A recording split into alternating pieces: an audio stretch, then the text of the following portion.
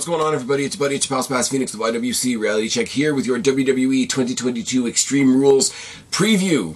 And yes, we are marking another milestone. It's another milestone in the Triple H era of WWE. We know SummerSlam was still sort of half Vince.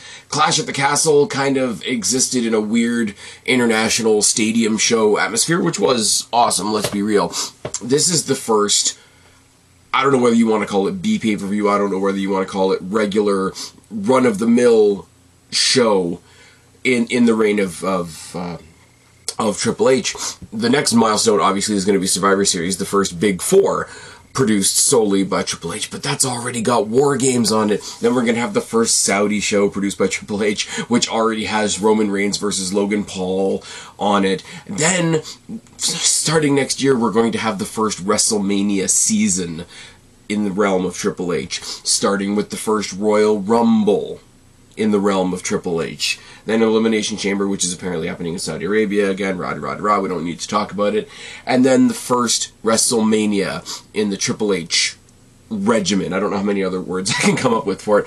But so far, so good. If you guys haven't noticed, the Triple H era pod slowly became the WWE Last Week pod. I really do encourage you guys, if you guys are hearing my voice by some stretch of the imagination for the first time, go back 2 pods. You can hear what I've been doing the past couple of weeks, which is the WWE Last Week, your weekly look back at the week that was in professional wrestling on the WWE side of things, because I like to be a cliche, but I say you have to go back 2 pods, because the last pod that I did was the first NXT review I've done since the early days of 2.0, because yes, what some people on Twitter are affectionately calling spicy hot Doritos NXT gave me some things to look forward to, etc. But Extreme Rules is, for the first time in a long time, a whole pay-per-view that is full of Extreme Rules matches. You don't have one Extreme Rules like end result, end main event, which is good. It's not like Hell in the Cell, where you have a whole regular pay-per-view and then one cell match where Sasha Banks ends up messing it up by existing.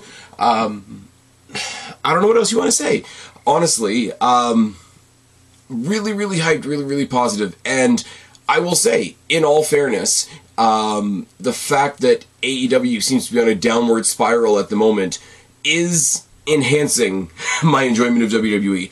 Not in the sense of, they're falling down while we're rising up, but more in the sense of, like, they're really not inspiring me to watch. There was a lot of matches on this week's Dynamite that I would have been into, like, a month ago. 2 months ago, I would have loved it. Wheeler Yuta versus MJF was a prime example. Our good buddy Guapo tossed me a message and said, "Isn't this a great match?" I said, "Yeah, it'd be a great match if I could get into it, but AEW doesn't seem to like treating the wrestlers that I like very well." And then you're Sammy Guevara, where everybody just hates you because you're living your best life and you actually say what's on your mind, a la CM Punk. Even though we all loved it when he said what was on his mind when it was against WWE. But enough of that. Why are we beeping? Why is this a thing? Gonna go turn the phone off. You guys are gonna hear me wheel away for a second. This is amazing audio, I know. Always forget to do something. Turn down my TV, turn down my computer, turn down my phone. Amazing audio, I know. But, 6 matches, not an incredibly long card, not a whole lot of title matches, which normally would be strange, but it's not the titles that are taking front and center on this Saturday's show. Saturday's show as well. Let me know down in the box below, because I'm still 50-50 on it. Are you guys liking the Saturday shows? Are you guys liking the Sunday shows? Are you guys looking forward to Halloween Havoc that we're getting in a few weeks as well? Don't worry, I will be doing a preview for that as well. But everything makes sense. Nothing was pulled out of the ass. And it's not going to blow the world up, match-wise. We're going to talk about the other thing. We're going to talk about the white rabbit in the room later on. But this is a card that's going to be solid. People are going to walk away from it thinking it was a lot of fun. It's not going to set the world on fire. I don't think it's designed to set the world on fire. But everything makes sense, starting with the first... Oh, before I get into the first match, I should say the little bits of news that have dropped over the past 24 hours or so with the season premieres of Raw and SmackDown coming... Well, today, you guys are listening to this on Friday, so the debut of SmackDown will be tonight, and the debut of Raw will be this coming Monday after Extreme Rules. We're getting new commentary teams. Apparently, it's Kevin Patrick and Corey Graves on Raw. It's going to be Michael Cole and Wade fucking Barrett get in on SmackDown, and it's going to be Vic Joseph and the returning Booker T on NXT. Oh, that's going to be a horrible pun that doesn't go anywhere anytime soon, is it not? So that's really cool. The additional rumor, and I'm not going to spend too much time on it because we talked about it. We talked about it a couple weeks ago, I think. But apparently, Legado del Fantasma are finally getting their call up. Could be as early as tonight on SmackDown. Now, that sort of leads me into the first match that we're going to talk about, because I have to sort of touch on the match that we're getting on the SmackDown premiere, which is the rematch between Gunther and Sheamus. Gunther and Sheamus, round 2, I guess we could say. I do think Sheamus is going to lose. I do think Gunther is going to maintain the Intercontinental Championship. I do think they're slowly going to run into a problem with the Intercontinental Championship, in that they are presenting Gunther as this unstoppable force, as they should, don't get me wrong. But what it's going to mean is that the Intercontinental Championship matches, while the title is being held in a very high spot, the matches are going to get harder and harder to get into, because we're going to start seeing them as foregone conclusions. That's a balance that I think WWE are going to need to walk at some point. Triple H is going to have to find out where his chips lay on that. But very, very simply, like I said, Gunther's going to retain on SmackDown. That's my opinion. Rumors are they're finally going to give Pete Dunne his name back on SmackDown as well. Totally separate from that, I think we're getting Solo Sikoa versus Ricochet, which is going to absolutely bang. But I think it's going to be a case of Sheamus gets brutalized after he got brutalized last week on SmackDown, and then the Brutes in their full force are going to get their revenge on the pay-per-view, especially after what happened to them on NXT this week when they went for the NXT Tag Team titles and Imperium cost them those titles. I think it's going to be fun. I don't think there's going to be... I don't want to say this in a bad way. I don't think this match is going to be overthought, in the sense that I think they're just going to have another fun brawl. They're going to keep it simple. Somebody's probably going to walk away with a fat lip or a bloody nose or something. Gunther's definitely going to hamburger Sheamus's chest. That's going to be a thing that'll happen. Gunther hits hard, Sheamus marks easy. That's a very easy visual to do. Brawling Brutes getting the win. Pretty sure Giovanni Vici is going to eat the pin if that's the case, because he's the most recent and therefore, in their eyes, the newest character on the roster. And I do think they want to do something special with not only Sheamus, but if this is where we sort of nudge Pete Dunne in a direction, that's going to be really, really good for me, because Pete Dunne, former Destiny champion, yes! Check it off your Spaz Phoenix bucket list. It's absolutely fine. I think this is going to bang. I also, if I want to go out on a limb, I think this is going to open. And it should. This is going to be in the Hardy Boys spot. You remember, before the Hardys became main eventers, Hardy Boys matches were very much the get the crowd up out of their seats early matches. Them versus Edge and Christian was the standard for that for a little while. Much like, and I will give them some credit, even though they're weird, skeevy, power-tripping assholes, much like AEW do with the Bucks. If there was no announcement whatsoever, there was no build whatsoever, you could put Bucks versus Lucha Brothers on the beginning of a show, and it would hype up the audience for the rest of the night. Same thing with the Hardys back in their pomp, and I think this will serve the same purpose for the type of show that this is. I think it's going to be good. I think it has the potential to be an unsung match of the night. And you'll have to excuse me because I have an indicator blinking at me right now. Let's fix that, and we'll get a jump cut, and I'll be right back. If there's one thing you can bet on, it's that technical issues will always plague this podcast. That was just the first match. Let's talk about the second match. One that I think a lot of people are overlooking, quite honestly, is Liv Morgan versus Ronda Rousey in an Extreme Rules match for the SmackDown Championship. Now, much like a lot of this card, every other match after the first one's going to be simple, fun, brawl, let's get it over with, right? Not over with, but you get what I mean. Everything else going on has like 1 or 2 or 3 stories going into it. Now, I love the story of this because people are starting to sour on Liv Morgan, which I really don't understand because she's a great babyface. She's playing this champion that's already doubting herself, and she's thinking, well, if I'm here and Ronda Rousey's here, you can't see my hands, I don't know why I'm doing hands, but if I'm here and Ronda Rousey's here, if I get a weapon, then I could equal out with Ronda Rousey. And it's a storytelling mechanism more than it is something that's a physical thing, but she's going to have that moment in the match where it goes from, oh, I've got a weapon, now we're even, to, oh, if I've got a weapon, she's also got a weapon, I'm back to being fucked. But I think that'll work out well. I think we're going to see some stuff in the early going. I think the random match that she had with Lacey Evans, where she was doing the sentons and the weapons and all that kind of thing, was a good start. They need to build on that in this match for sure. But then it comes back down to a little bit of a quandary on my part for who I want to win. I do think Ronda Rousey's going to win. You bring in real-life, legit UFC superstar Ronda Rousey, put her in a match with no rules, and have her lose. That beggars belief, does it not? But as far as who I want to win, I'm torn, because I do think Liv is an awesome fighting from the underneath babyface that does have a certain section of the fan base that is actually quite loud and quite loyal. So would there be some satisfaction in me seeing her retain and do the unthinkable? Yes. But on the other side of the coin, I really, really, really want to see Ronda Rousey versus Shayna Baszler for that championship. Specifically the SmackDown. I don't know why I would say it specifically on SmackDown's the better show right now. I mean, both shows are getting better week by week by week as we go into this new era. I will say I said it on my last WWE Last Week pod. It always feels to me, even though SmackDown is the shorter show, I feel like they do more in less time because they're forced to. And because of that, the SmackDown title does feel important. The Raw title we're going to talk about later on, it feels a bit stale unless they do something. We're going to get to that. When we get to it, it's fine. So I have this thing in my head right now as far as if you ask me who I want to win, part of me wants Liv Morgan, the awesome babyface who's crawling from underneath, who absolutely has no right to win, so if she does, you'll be happy for her. And there's the long-term booking, okay, we've got a big 4 pay-per-view coming up in Survivor Series, and I don't think either one of them are going to be in War Games, so Ronda versus Shayna Baszler is a really, really good match. I wouldn't say put it on the Royal Rumble, because the Royal Rumble is where you put on title matches that nobody has to care about, because the focus is the Rumble. So it would almost be a backslide.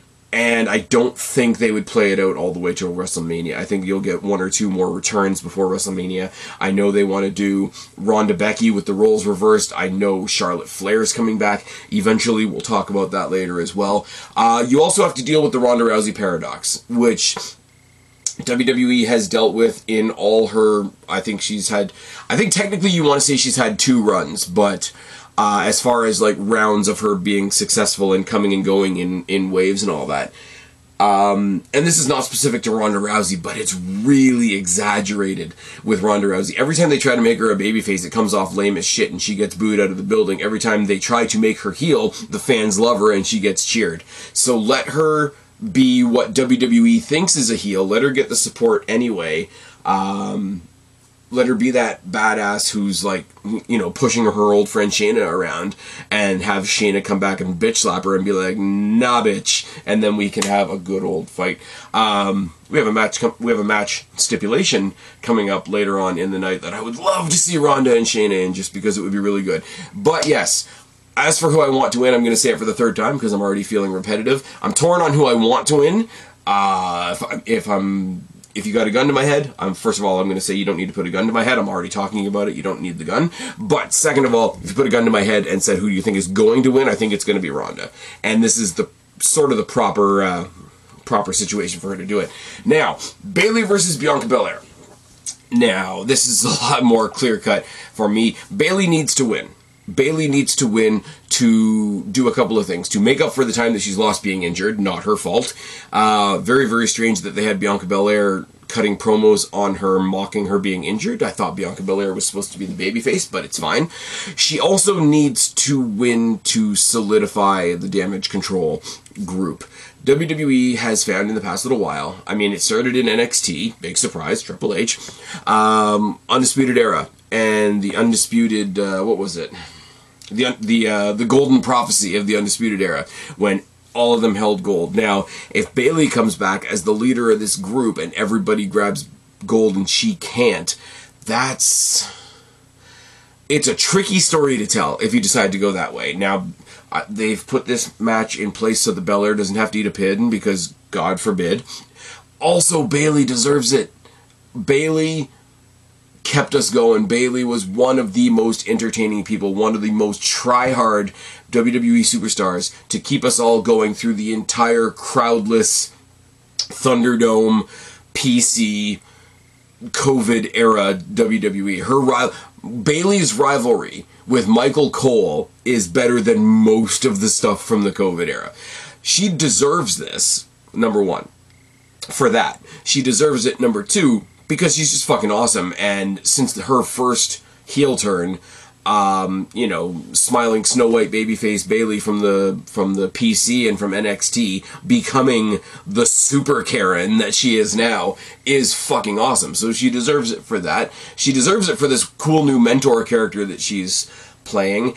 And I'm gonna say this as nicely as I can, Bianca Belair constantly holding gold is getting stale as fuck. And it's not even, I mean, it still is, but initially I had problems with Bianca Belair and her character. I still do, but they're not as prominent. She can go in the ring, don't get me wrong. I can't take anything away from her as an in-ring performer. Everything she does character-wise is cringeworthy. There is a little bit of identity politics with her being as prominent as she is all the time, but even if you take all that away, she's got a little bit of the John Cena effect, where just her holding the belt is like, oh, okay, Belair wins, LOL. So the belt Bayley deserves and needs the belt. Her group needs her to win the belt. The belt needs her to win. And I think Belair needs to lose, so that she's not the Belair wins, LOL character. Now, even if you look at the match graphic, you see Damage Control in her corner. They don't have a tag team title match on this card, which is kind of a bummer, but also they're keeping it to a nice tight card, which I like, so I'll accept that. And then Belair and friends on the other side of the coin. Now, this has to go forward, right? This is going to set up War Games, and this is where, WWE under Vince, you don't know what's happening next week. WWE under Triple H, we already know what's happening at Crown Jewel. Therein lies the difference. We can see the puzzle pieces being put together. I think the Raw War Games match at Survivor Series is going to be a women's match, and the SmackDown one is obviously going to be the Bloodline versus whoever. Now, the problem with that is, right now, with the re-debut, or I don't know whether you want to call it a re-debut, because Candice LeRae was never on the main roster, but her return to WWE as a whole, and sort of immediately sliding in with Belair and her group by taking on Dakota Kai this past week on Raw, sort of slides the dynamic in the favor of the babyfaces, which puts the potential extra people around the ring, I guess you could say, the accessorial characters, at a 4-on-3 advantage for the baby faces. I can speak, I swear, which is a really awkward dynamic to book when you have, first of all, they need a fourth because it's a 4-on-4 match in the War Games.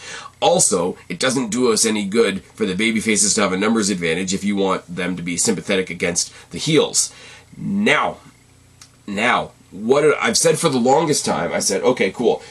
Damage Control is obviously one of the primary focuses on Raw. One of the other primary focuses is the Judgment Day, and Rhea Ripley hasn't had a match in a while now. Partially that was because of injury and recovery and whatever. I don't know what her status is right now. But I had always said Damage Control plus Rhea Ripley versus a bunch of babyfaces. I don't think you put Rhea Ripley in there anymore. I really don't. And I'll tell you what I think Rhea Ripley's going to do later on. I think the one you put in there now is Nikki. And I don't mean Nikki ASH. I think you have a run-in at some point on this show from Nikki Cross. And I'll tell you for why, right? A, she's going through a bunch of confidence issues. She's just coming out of this Nikki ASH, the superhero character. You could believe that her character would be a little bit lost and could absolutely fall under the manipulation of a group like Bayley, Dakota Kai, Io Sky, because they're the new cool kids in town and they seem to be on a winning trajectory, and Nikki ASH has definitely not been on a winning trajectory. But also, two other stories you need to play up here is the surprise appearance of Candice LeRae on Raw was at the expense of Nikki ASH. And what did we see after she lost? Saw her looking really, really sad in the ring, taking off the mask, the first steps towards being her old self. And also, you've got the former friendship, the former tag team championship partnership with Alexa Bliss. Now, if you play up a story between Bayley and Alexa Bliss, Nikki's old friend and Nikki's new friend, Bayley told me all the secret things you were saying behind my back. You were never my friend, rah, whatever the case may be. Nikki Cross could be the Sami Zayn of Damage Control. And why is that even a comparison that I can make? But I think, right now, first of all, Bayley wins the title. Damage Control gets to be the group that walks around with all the belts, because WWE likes that. Look at the press conference for Crown Jewel. They even had Solo Sikoa bring an NXT belt with them so that all of them could have belts. But that's cool. That's a very alluring tackle for them to be recruiting a new person. We're telling a lot of stories in WWE right now where the factions are on a recruitment mission. Most recently, the Bloodline acquired Solo Sikoa and officially Sami Zayn. I've said it before, but Judgment Day trying to recruit Riddle, trying to recruit AJ Styles. They've already recruited Dominic Mysterio. But the idea of recruitment is very much a thing in WWE, and Nikki Cross, seeing all these girls with all this gold, wanting to make her part of the group, could definitely be a thing. And I think it's so cool that we have something coming up like War Games, which you kind of have to make up a reason for it to happen. We know that it's happening because Triple H has told the news outlets that it's happening. But in story, you have to come up with a reason for it to happen. With the Bloodline, it's a lot easier because you've got a group of four there. I mean, I don't think Roman Reigns is going to be in the match. I think it's going to be the Usos, Solo, and Sami. But you've got the Bloodline who rule absolutely everything. So grab any four random guys that are sick of the Bloodline and there's your match. With the women, it's a little bit different. And because it's a little bit different and because it's not quite so cut and dry, you can tell a lot of stories with that. But if we come to Survivor Series in November and it is Dakota Kai, Io Sky, Bayley, and Nikki Cross, underline the word cross, taking on Bianca Belair, Asuka, Alexa Bliss, and Candice LeRae, that's a fucking good War Games, I'm not gonna lie. But it all has to start with the reemergence of Nikki Cross, the manipulation of Nikki Cross, whether they want to tell the stories between her and Candice LeRae, whether you want to tell the stories between her and Alexa Bliss, and most importantly, Bayley capping off her group with one more belt by defeating Bianca Belair in this ladder match, because that's what's going to happen, and that's what needs to happen. And don't worry, Bianca Belair doesn't even have to eat a pin. It's fine. Everything's fine. You'll be fine. Moving on. Edge versus Finn Balor in an I Quit match.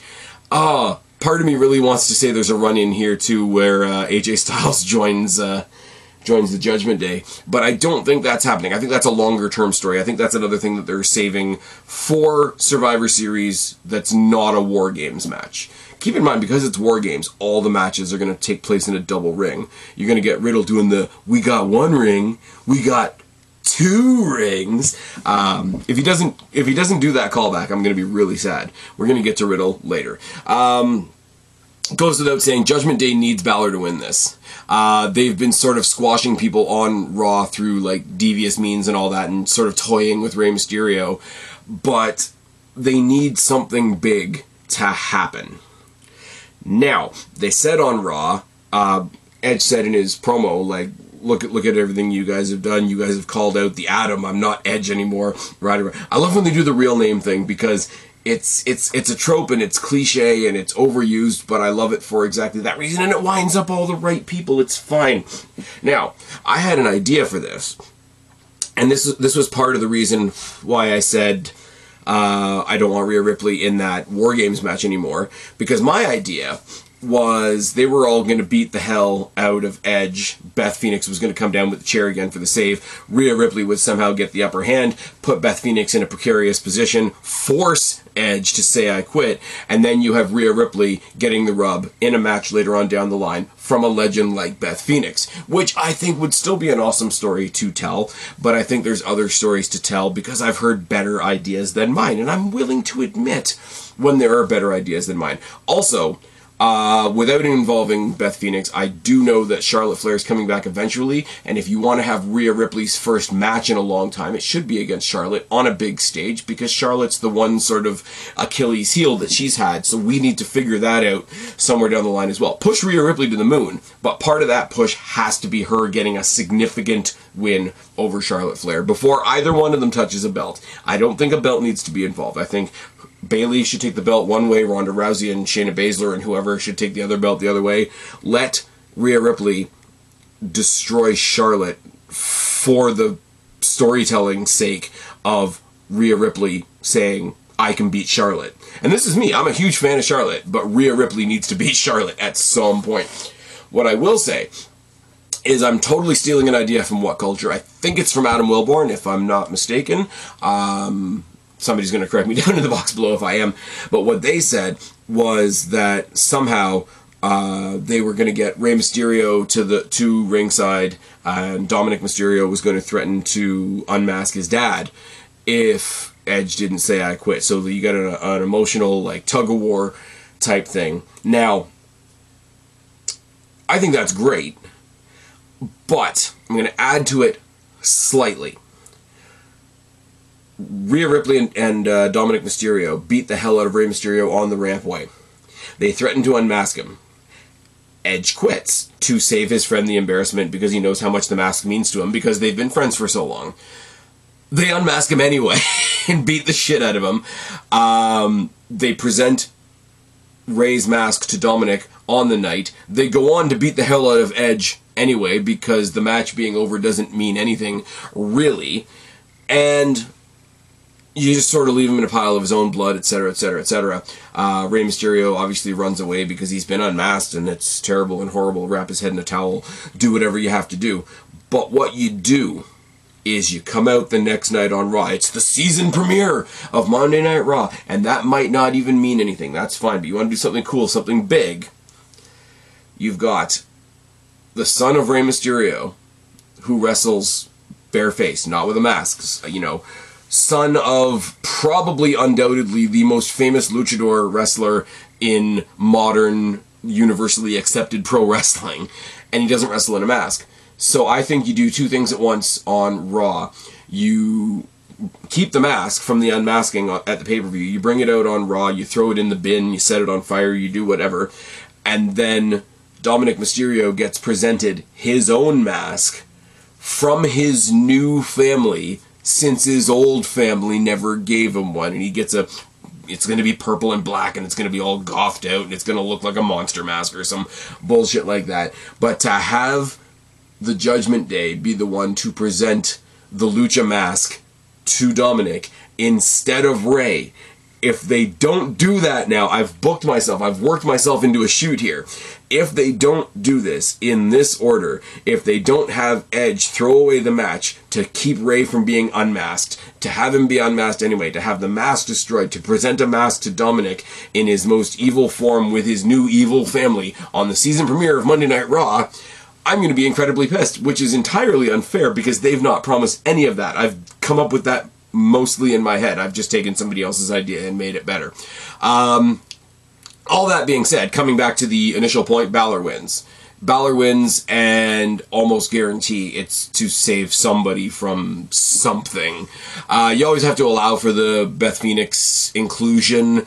After the match, if you want to have AJ Styles run down and try to make the save, that's fine. If you want to have AJ Styles come down acting like he's making the save, and then he joins in on the beatdown because he's now joined the Judgment Day as well, you can do cool things like that as well. Look at what this version of WWE has done. I'm talking about these matches, but how much of me talking about these matches is actually me talking about these matches, and how much of it is me talking about all the possibilities coming out of these matches?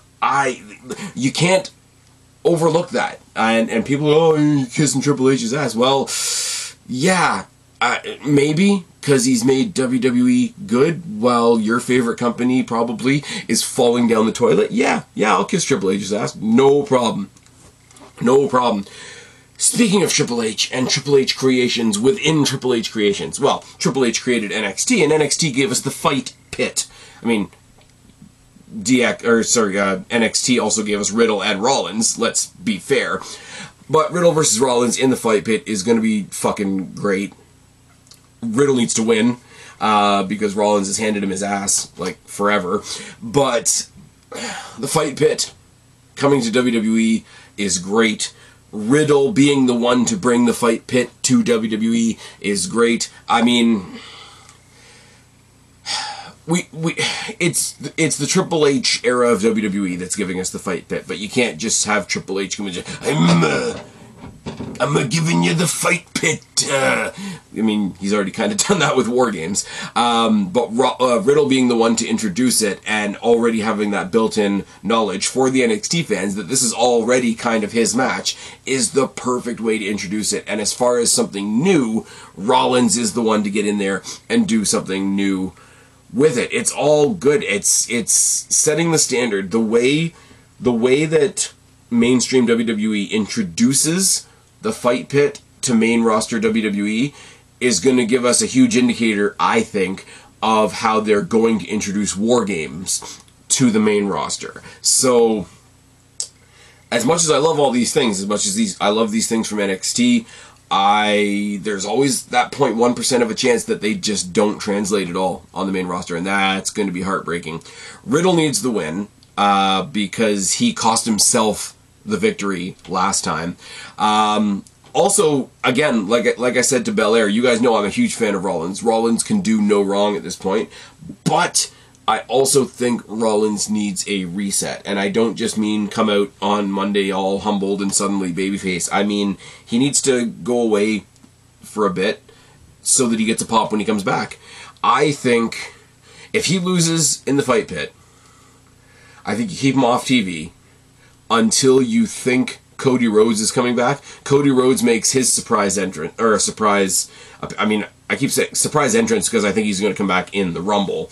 But if he just shows up on a random Raw before the Rumble to say he's in the Rumble because he's a babyface and that's what babyfaces do, then to have his return cut off by Rollins' return in an almost, hey, a couple of months ago we were on pause when you broke your tit, now we're off pause, where were we? And then to have them continue that potentially through the Rumble, cost each other the Rumble and go to Mania, could be a cool thing. But either way, even if he doesn't come back and fight Cody right away, I do think Rollins needs a reset, and he needs a reset that's going to include a break. Something like the Fight Pit, where you can act like he got absolutely fucking wrecked, is a perfect reason to write somebody off for a bit. And I'm sure, because I think Becky's still recovering, I'm sure he would love to be home with his wife and his daughter while his wife is on the tail end of her recovery. Now, I've said that, he'll go away and she'll come back and make me look like an idiot. But that's fine, I don't mind that whatsoever. Riddle's going to win this. If you haven't seen the first two Fight Pit matches with Riddle and Ciampa and who was the other one that was in there? Thatcher. Genuinely, and this is not just me being an NXT mark, because, I mean, NXT doesn't do everything right. I mean, they gave us 2.0 for a year. Go back and watch the Fight Pit matches, because they're fucking awesome. And if they do even a hair of what they did in Rock and Roll, Black and Gold, Triple H, NXT, then this could be the highlight of the night. And if it wasn't for what I think is going to happen in the next match, I think this should be the main event. Also, it's very, very simple, but I'm going to go again to the War Games comparison as well. It gives us something different to look at. We know at Survivor Series we're going to have two side-by-side rings because you have a double cage and the side-by-side rings for the War Games match. If they alter that, I'm going to be kind of pissed, not going to lie. But the Fight Pit isn't a wrestling ring by any stretch of the imagination. The first time we ever saw it, it was literally set up next to the ring, and it was this eyesore next to the ring the whole time. How they incorporate the Fight Pit, how they stage the Fight Pit, where they stage the Fight Pit, whether they assemble it on the fly, whether they disassemble the ring in the middle of a pay-per-view is going to be it sounds like a small thing, but it's not. You guys that saw my NXT review saw I went on a little side tangent about turnbuckles. The little things matter. The little aesthetic things matter. And something as simple as, where's the fight pit going to be? What's it going to look like? Is it going to change at all from NXT? Because we were doing that in the CWC, not in an arena. There's a lot of different angles to be taken into account when you're including something like that. And also, there's the little minor detail of Daniel Cormier being the referee. Now, I'm not going to come up here and pretend that I know anything about UFC, but I know enough to know that it's cool that this guy is coming in. I don't know anything about him specifically. Apparently, he's got a history with Riddle. Apparently, he's a big fan of Rollins, so they've balanced that story. And if he's another person that's going to come over from the combat sports world, then awesome. If he's going to have a match, like a celebrity match at the Rumble or at WrestleMania or whatever, then cool. Let him follow, Tyson Fury and Brock Lesnar and Mayweather and all these other guys. Like, it's not that far apart. So get him in there. He's going to get physical with somebody. The whole, again, if you watch the fight pits from NXT, it's the idea that the referee isn't down there with them. He's up on the stageway watching them, like literally looking down into the pit. So it could be something, it could be nothing. It could be something cool for the night. I really don't know. But I do think it's a little extra thing. It adds to... You need... How can I say this? I'm going to trip over my words trying to say this. You need a dangerous referee to make the stipulation seem dangerous, because you need the stipulation to seem dangerous to amplify how much these guys must hate each other if they're in it. It's the effect that Hell in the Cell used to have and doesn't have anymore. It's the effect that back in the day, the old school blue bar cage used to have. It doesn't have that effect anymore. The fight pit is still new. I hate you so much that I want to be locked in a pit with no doors and no pins and, tap out or pass out, and only one of us is walking out. If the hate has to be there for the stipulation to be as dangerous as it is, then the referee should reflect that. The first fight pit was refereed by Kurt Angle. It is what it is, and I think it's an interesting, even to somebody like me who has no like or interest in mixed martial arts or UFC or whatever else you want to say, the addition makes sense. It is, people are going to hate this comparison, but it is this generation's version of putting Mike Tyson between Shawn Michaels and Stone Cold Steve Austin. It's not the same, but it's today's version of that. I think, was it not Kurt Angle, Ken Shamrock was introduced to the WWE initially as a special guest referee when he was a UFC guy as well. So there's that. Maybe DC's leaving UFC forever, and he's going to be fighting Brock Lesnar for the Universal Galaxy Championship at WrestleMania 65. Who knows? I've gone off on a tangent there. Fight Pit's going to be awesome. Fight Pit could be main event of the night worthy. Now, what I don't think, even though I love it, even though it's one of the things I'm looking most forward to, what I don't think is quite main event, but I think will be because of the connotations involved, is Drew McIntyre versus Karrion Kross in a strap match. Now, I think the unsaid thing is they're trying to make this feel like a number one contenders match, even though it's never been called a number one contenders match, because the big capital M momentum is coming off of this match, right? Let's say a couple of things. Karrion Kross is, for all intents and purposes, brand new. We're not going to talk about Karrion Kross that got called up in the Gimp mask and lost to Jeff Hardy in less than a minute. We're not going to talk about that. He's basically new. He needs something big. Drew McIntyre is much in the same category as Seth Rollins, as he needs a bit of a reboot. He needs to kind of go away and sort of come back with some new bluster, because he deserves to have a big moment as well. All the things that I said about Bayley taking us through the COVID era and sort of waving the big flag, people in AEW are going to say Mox, and I don't exactly disagree with that. In a very different way, in a much more entertaining way, Drew McIntyre carried a lot of the story load for WWE in the COVID times. Roman obviously had to go home and take care of himself. Brock Lesnar said fuck performing in front of nobody. So Drew had it for a while, like Bayley had it for a while. He deserves to have something big. I don't think with the lack of momentum that he's got right now, he's going to get something big. Let him go away, let him come back to a big pop, and let him find himself in some kind of contention. Now, if you want to talk about what I said in the first match, Gunther being like an absolutely insurmountable champion at the moment, if you want to keep him strong for long enough, I think you could make the Intercontinental Championship and Gunther feel bigger by the time Drew McIntyre comes back, that he's a big enough mountain to knock over, that could be Drew McIntyre's moment. I'd like to see it. They had a really, really unfortunate run-in with each other at the Survivor Series a couple years ago, the one year that NXT was actually included in the brand warfare stuff. People don't like that he was, that Walter, as he was at the time, was eliminated so early. We could revisit that, and Triple H is not exactly shy about revisiting like past things, so that could definitely be a thing. But let's talk about the White Rabbit in the room. This is the match where me and most people think that we're going to get the reveal of the White Rabbit, and the White Rabbit is, let's just say it one time, say it loud, say it proud, it's going to be The Fiend, or it's going to be Bray Wyatt, it's going to be Wyndham Rotunda in whatever his new current incarnation is. But the bigger story is it going to be him by himself? I don't think it is. And I think you could go as far and as wide with this as you like. People who don't like the spooky shit, people who don't like the supernatural gimmicks in wrestling, are really gonna have to fuck off if they're watching this show. Because you got Balor, who, never forget, like, Edge has tried to be, like, still himself, but a little bit scary coming out of the fire and whatever, and, Judgment Day are already the goth kids from South Park. So you could get Demon Balor on this show. You could get some sort of Brood-ish version of Edge on this show. Karrion Kross isn't necessarily a spooky character, but he's like spooky goth hard rock adjacent character, I suppose. People say he's trying to be supernatural because he throws a fireball, but he's an actual person throwing an actual fireball, which proves that an actual person can throw an actual fireball. We don't need to revisit that.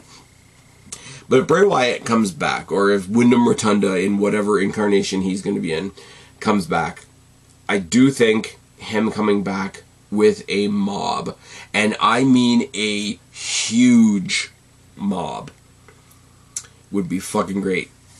Bring in everybody that even makes a little bit of sense. Anybody that even makes a little bit of sense. Throw in Karrion Kross. Throw in Scarlett.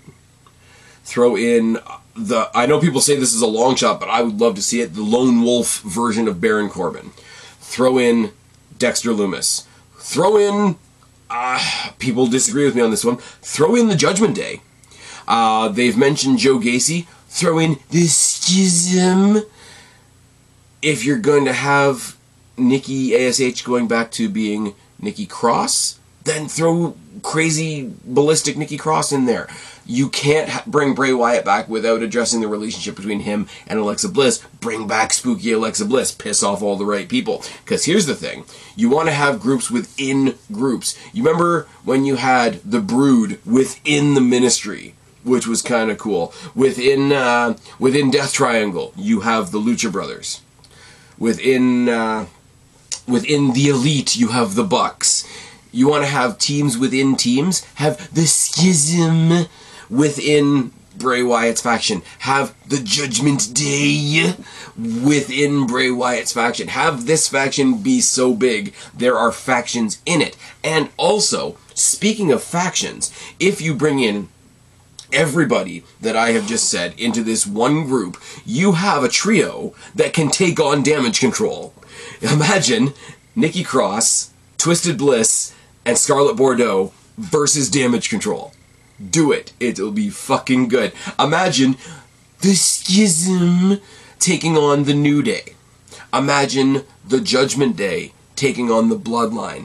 And all of this is all happening. Like, they're all separate groups having separate wars, but they're all under the guidance and the supervision and the puppetry of this new Bray Wyatt, Husky Harris, The Fiend, Playhouse Bray, Wyndham Rotunda, new incarnation. I think you could have, and people will hate this, all the right people will hate this, you could have the Spooky versus version of the NWO.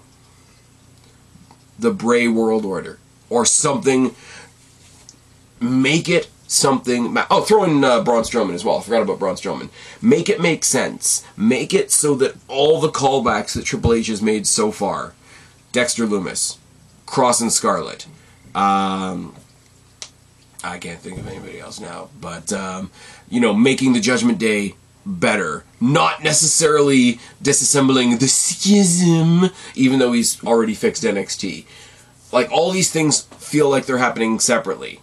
All the things that have happened, like Braun Strowman coming back, all these things that feel like they're happening separately. If you can pull one string that pulls all of them together and say, no, every single one of these things happened for a reason. Bring in, like, Red Hoodie guy that we don't even know who he is yet from the schism. I'm going to stop doing that soon, I promise.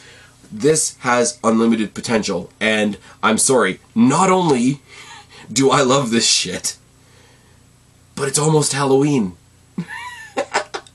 And if the schism is part of it, and if Braun Strowman is part of it, and Karrion Kross is part of it, and the Judgment Day are part of it, and Nikki ASH is part of it, and Alexa Bliss is part of it, there's not a single part of WWE. There's not a single show, there's not a single production, there's not a single pay-per-view that will not be touched by Bray Wyatt, if what I'm saying is true. 99% sure none of what I just said is going to happen. 99% sure. But the threads are there. The threads are there to be pulled.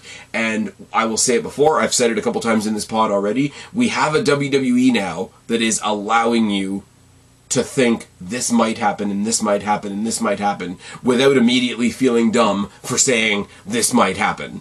And that, people, I did the Triple H era pod, and then I do WWE last week, and it's broadly positive and all that sort of thing. Why is it positive? Because I can have a conversation like this. I actually have notes for my preview. I'll tell you something for free.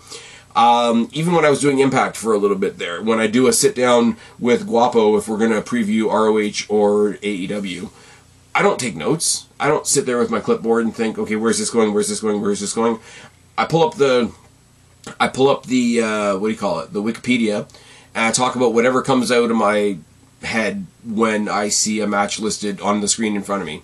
I spent about 2 hours thinking about different possibilities and stuff, writing stuff for this, because the WWE that allows me to think like I did for this podcast, and I hope you guys have enjoyed it. Yes, I've rambled on for quite a long time.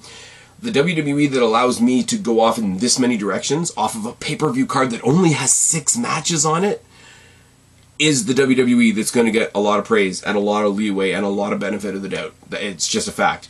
And I do think, low-key, yes, there's not a lot of title matches on this card, because there's only one world champion right now, there's only one set of tag titles right now, and none of them are being defended on tonight's show. And I think that's brilliant. This is the last thing I'm going to leave you guys with before I go, because I'm losing my voice and I'm running out of steam, and it's fine, and I booked a day off work tomorrow, so this is technically my Friday, which is awesome. Went and saw the movie Smile. Go see the movie Smile. It's fucked up. You'll like it. There's no world title. There's no tag titles, which I think is absolutely brilliant.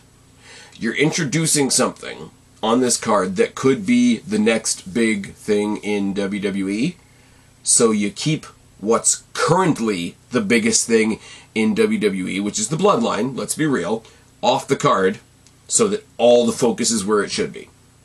And, I mean, that part aside, you're giving a whole lot of exposure to a couple of people here that absolutely may have fallen under the shadow of the Bloodline recently. So it serves that purpose as well, but primarily we've taken the Bloodline out, so there's no distraction, there's no side draw to whatever the fuck this is on Saturday.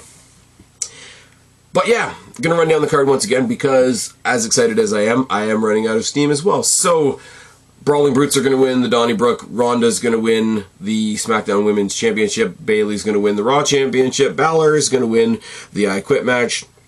Riddle's going to win the Fight Pit. Cross is going to... Wow.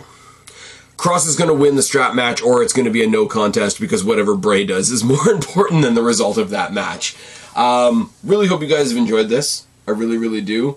As I said, as a little side note, 2 recommendations for you guys that aren't wrestling related whatsoever. If you're not watching House of the Dragon, watch House of the Dragon. If you haven't gone to see the movie Smile, go see the movie Smile. It's really, really fucked up. My suggestion of the week that's not a thing. Anyways, it's tired in here. I've been Spaz, your YWC Reality Check. Subscribe up there. Talk to you on there. Start a conversation. Keep all these conversations going. Don't be a stranger. I will talk to each and every last one of you later, but for right now, enjoy Extreme Rules. I'm tagging out. Bye, guys.